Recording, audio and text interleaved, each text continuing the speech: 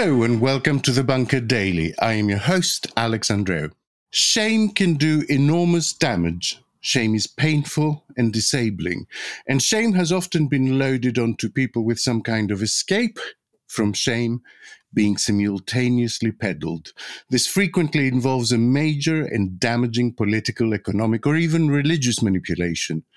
It is tempting to conclude from all this that shame is something we would be much better off without. But perhaps shame is like rain or toilet paper. You don't miss it until it's gone. Those are the words of my guest today from his new book, Shame, The Politics and Power of an Emotion. He's a political economist and professor at the London School of Economics. He's also a recovering journalist. Welcome to the Bunker, David Keane. Thank you very much, Alex, and I enjoy the description of recovering journalist. David, was there a real-life catalyst that made you want to write a book about essentially the weaponization of shame? Well, I think it was partly my experience of the civil war in Sierra Leone and the way that shame seemed to be such an integral part of the violence there. Really extreme humiliation being inflicted by fighters from various factions. And that had some kind of relationship, I think, to the feeling of shame, neglect, and humiliation that they themselves often experienced. And they seem to be wanting to pass it on to others. Also the manipulation of shame there in terms of forcing people into atrocities against their own communities, and so making it hard or impossible for them to return from a rebel faction to those communities. So this was something that really I became very kind of gripped by, and trying to look at the relationship between emotional factors in war and some of the sort of selfish interests like the diamonds and so on. And then I suppose later on with the war on terror, shame seemed to be a big driver in a way of the war on terror.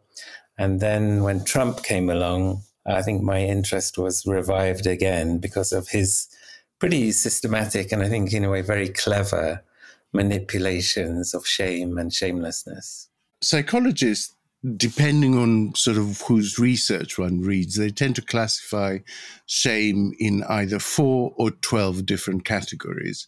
Did you find broad groupings of different kinds of shame also in your research into this sort of political shame?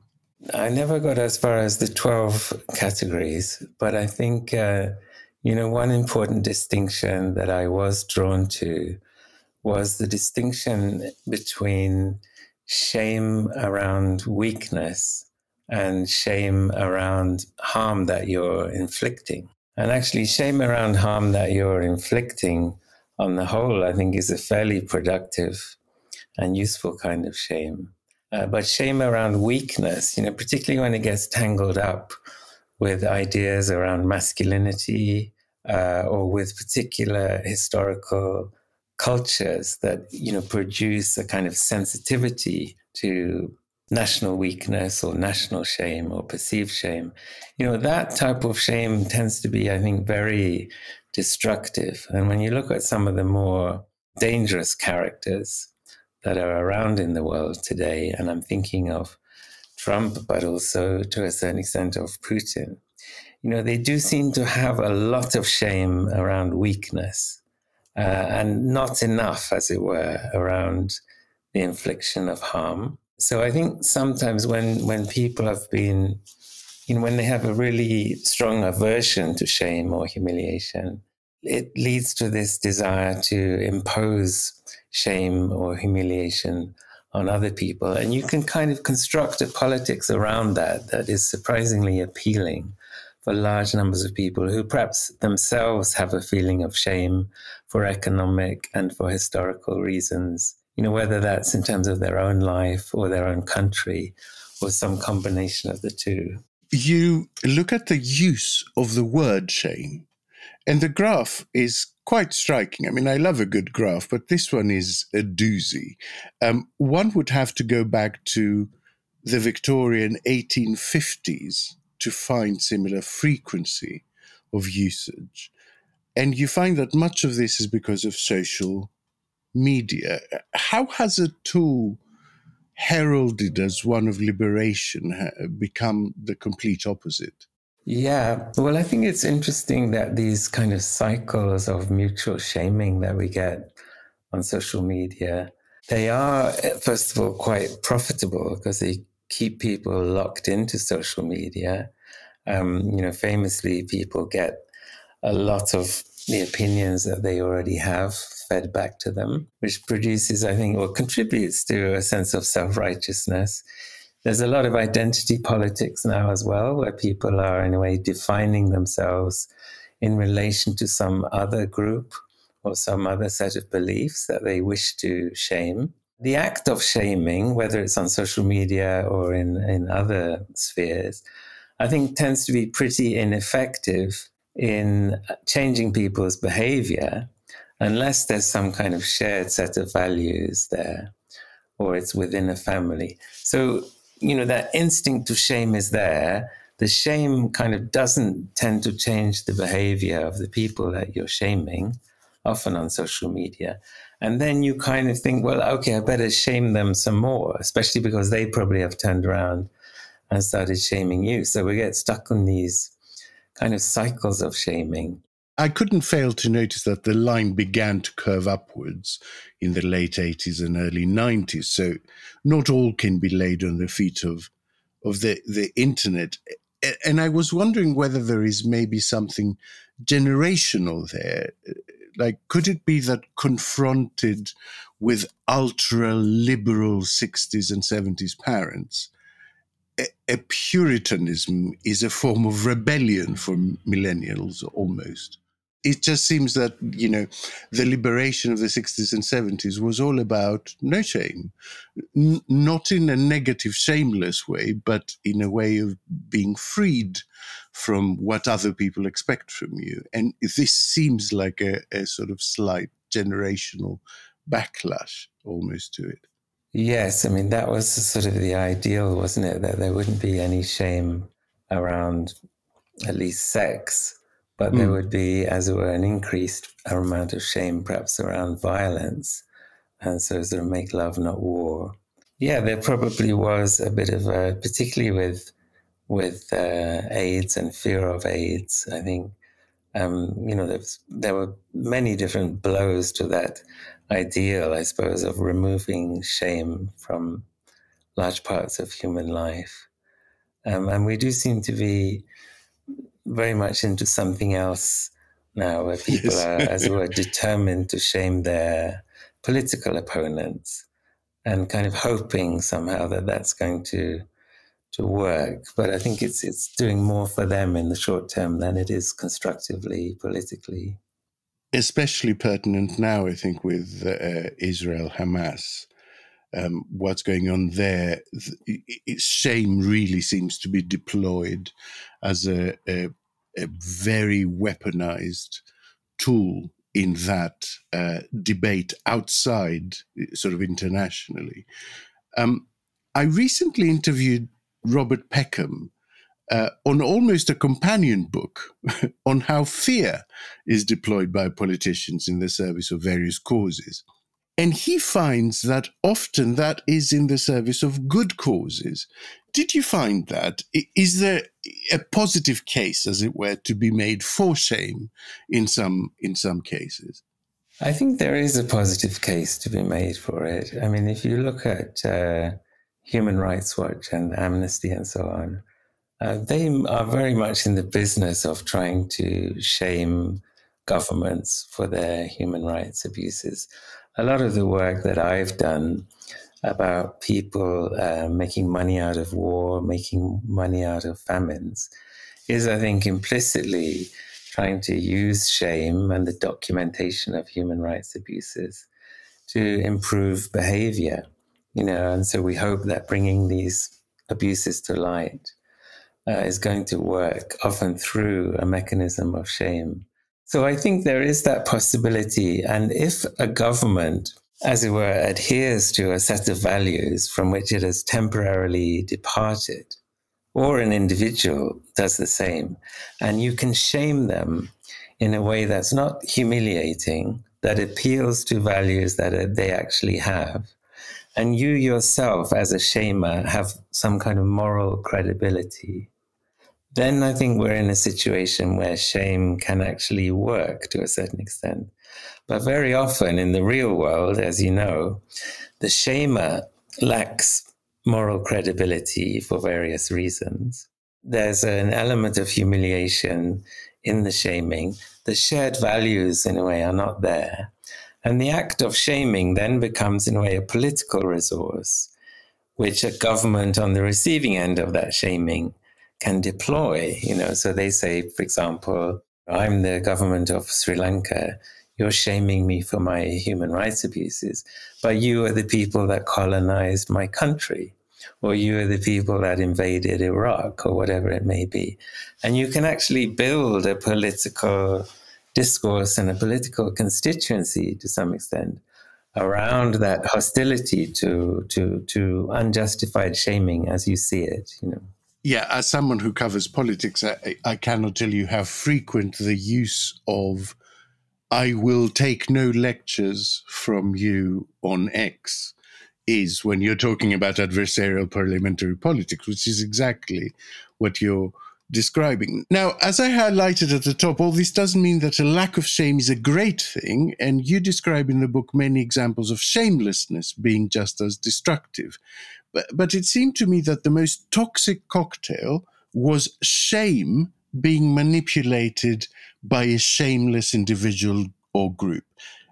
And I want to zero in on a couple of salient examples. Let's start with Trump, to whom you devote 2 chapters. How do shame and shamelessness interact in his case? Yeah, I think it's a great example. There's a promise, I think, from Trump of an escape from shame.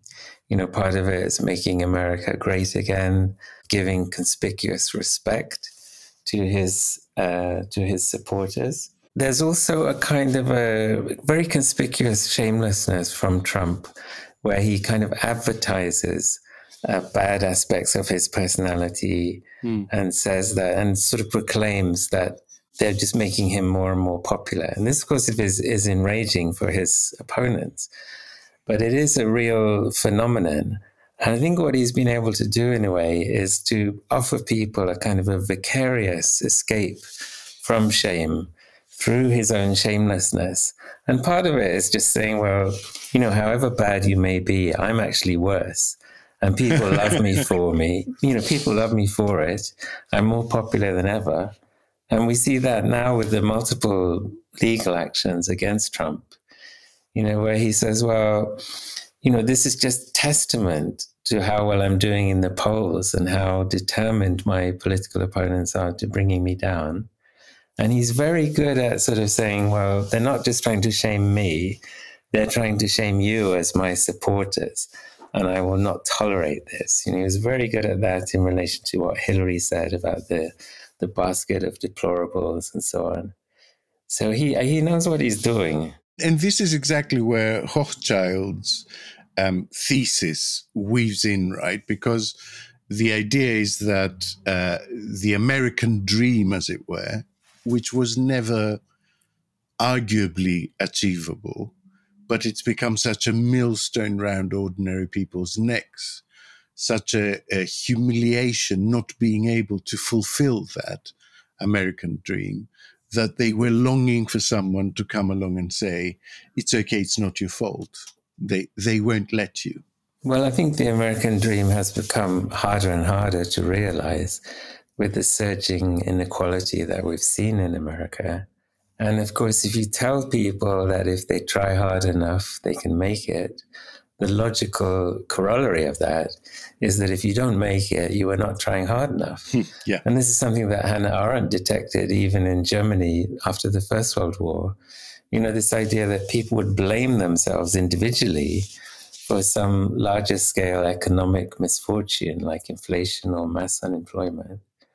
And then if you could come along to those people and say, well, I'm going to release you from this shame by scapegoating, by rebuilding our national greatness, and perhaps by a conspicuous example of shameless behavior, it is a powerful cocktail.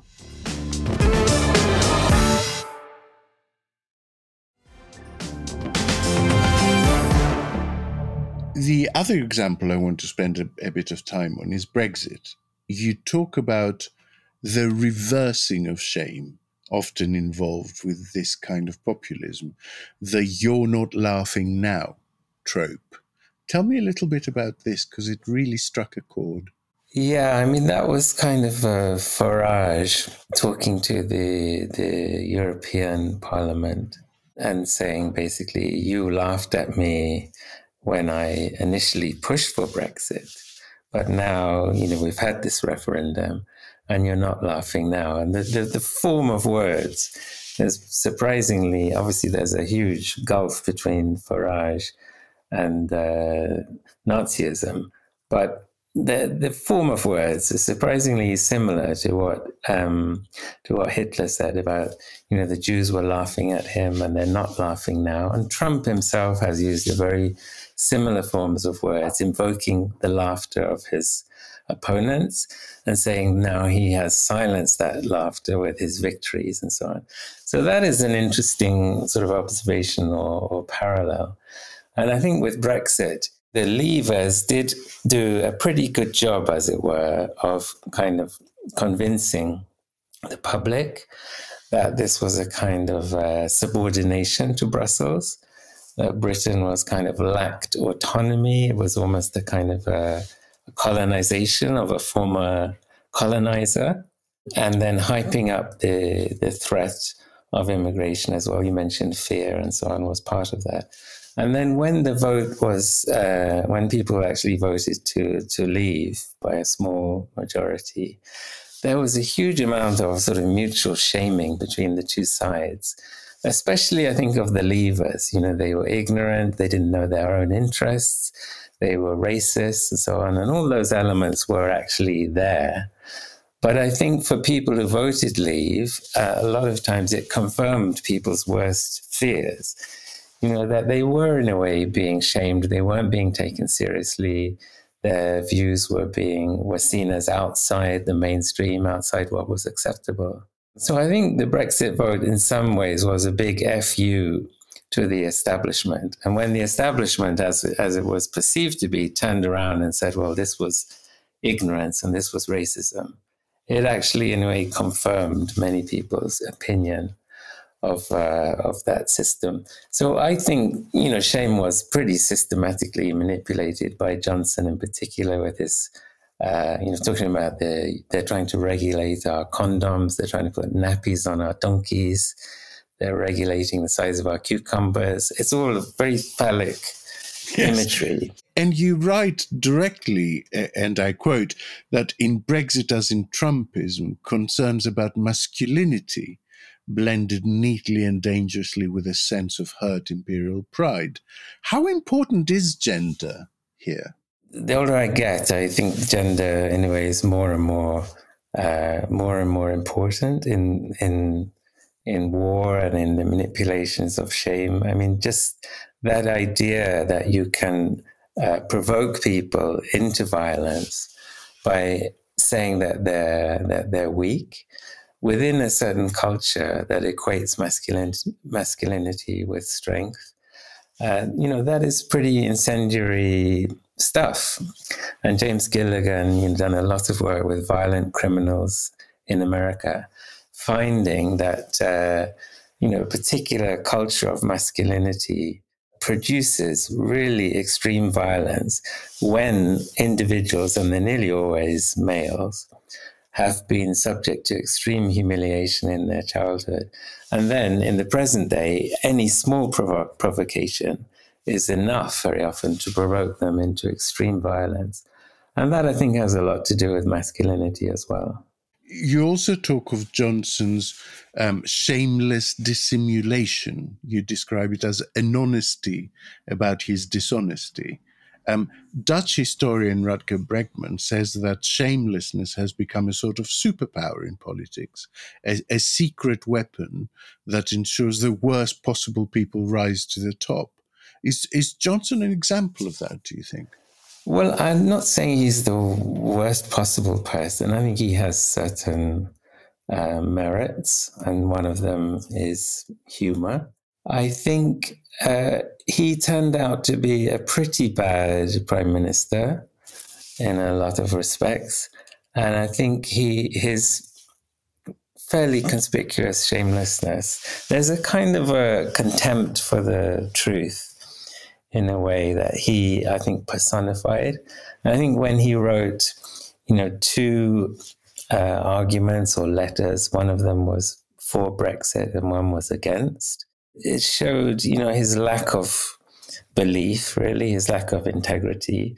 The fact that people didn't really hold that against him for a long time is, I think, quite scary, and shows perhaps that we're prepared to prioritize image over substance, at least until the point where you start holding parties in Downing Street in the middle of a pandemic. And then I think people thought, well, we're not going to forgive this guy any longer.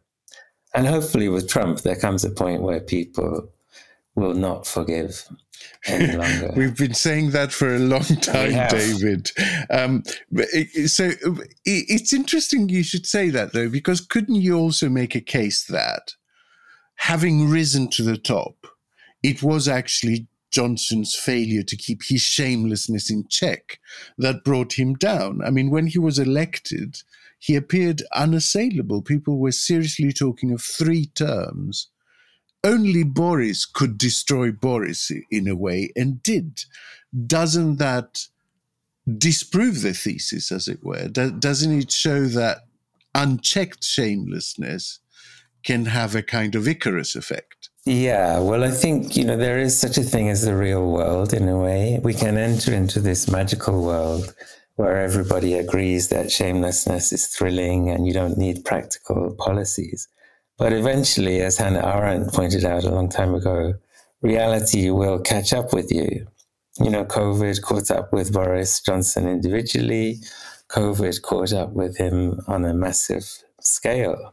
And the irresponsibility in the early weeks, in particular, I think caught up with him. There is such a thing as reality. I think what is perhaps shocking is how people can insulate themselves from it for a really long period of time and construct this alternative world in which shameless behavior actually serves you quite well for quite long.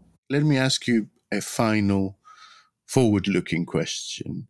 What can we do? How do we ensure the right balance, as it were, of shame and shamelessness in our public life? Because it would seem that that's the implicit argument in your book, that you need some shame.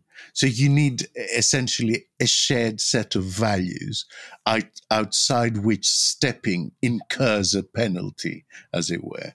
How do we ensure the right balance, that we are neither paralyzed by rules nor completely out of control?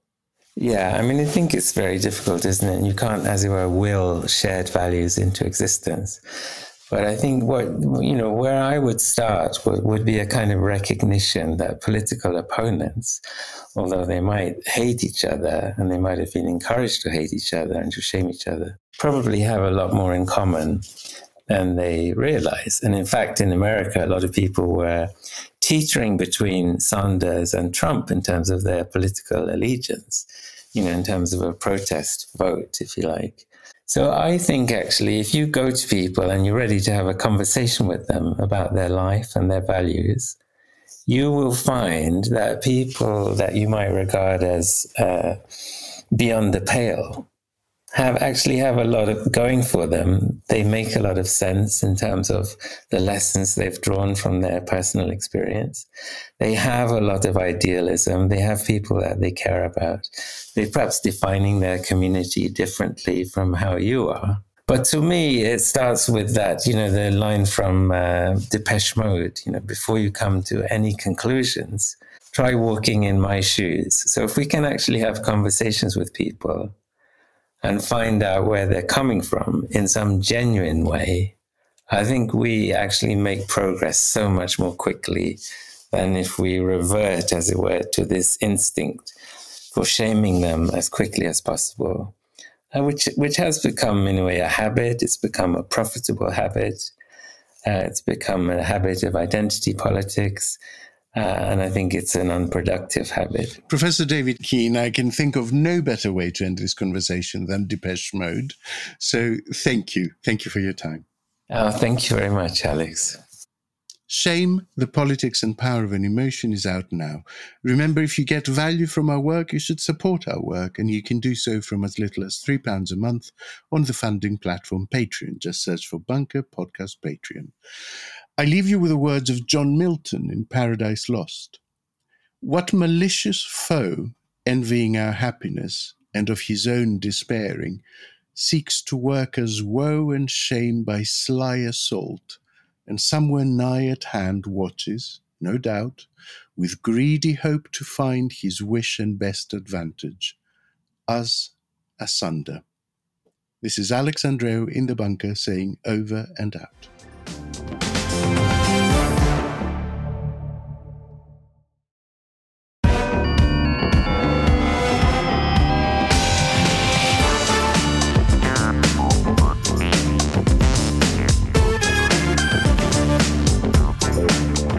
This episode of The Bunker Daily was written and presented by Alex Andreou.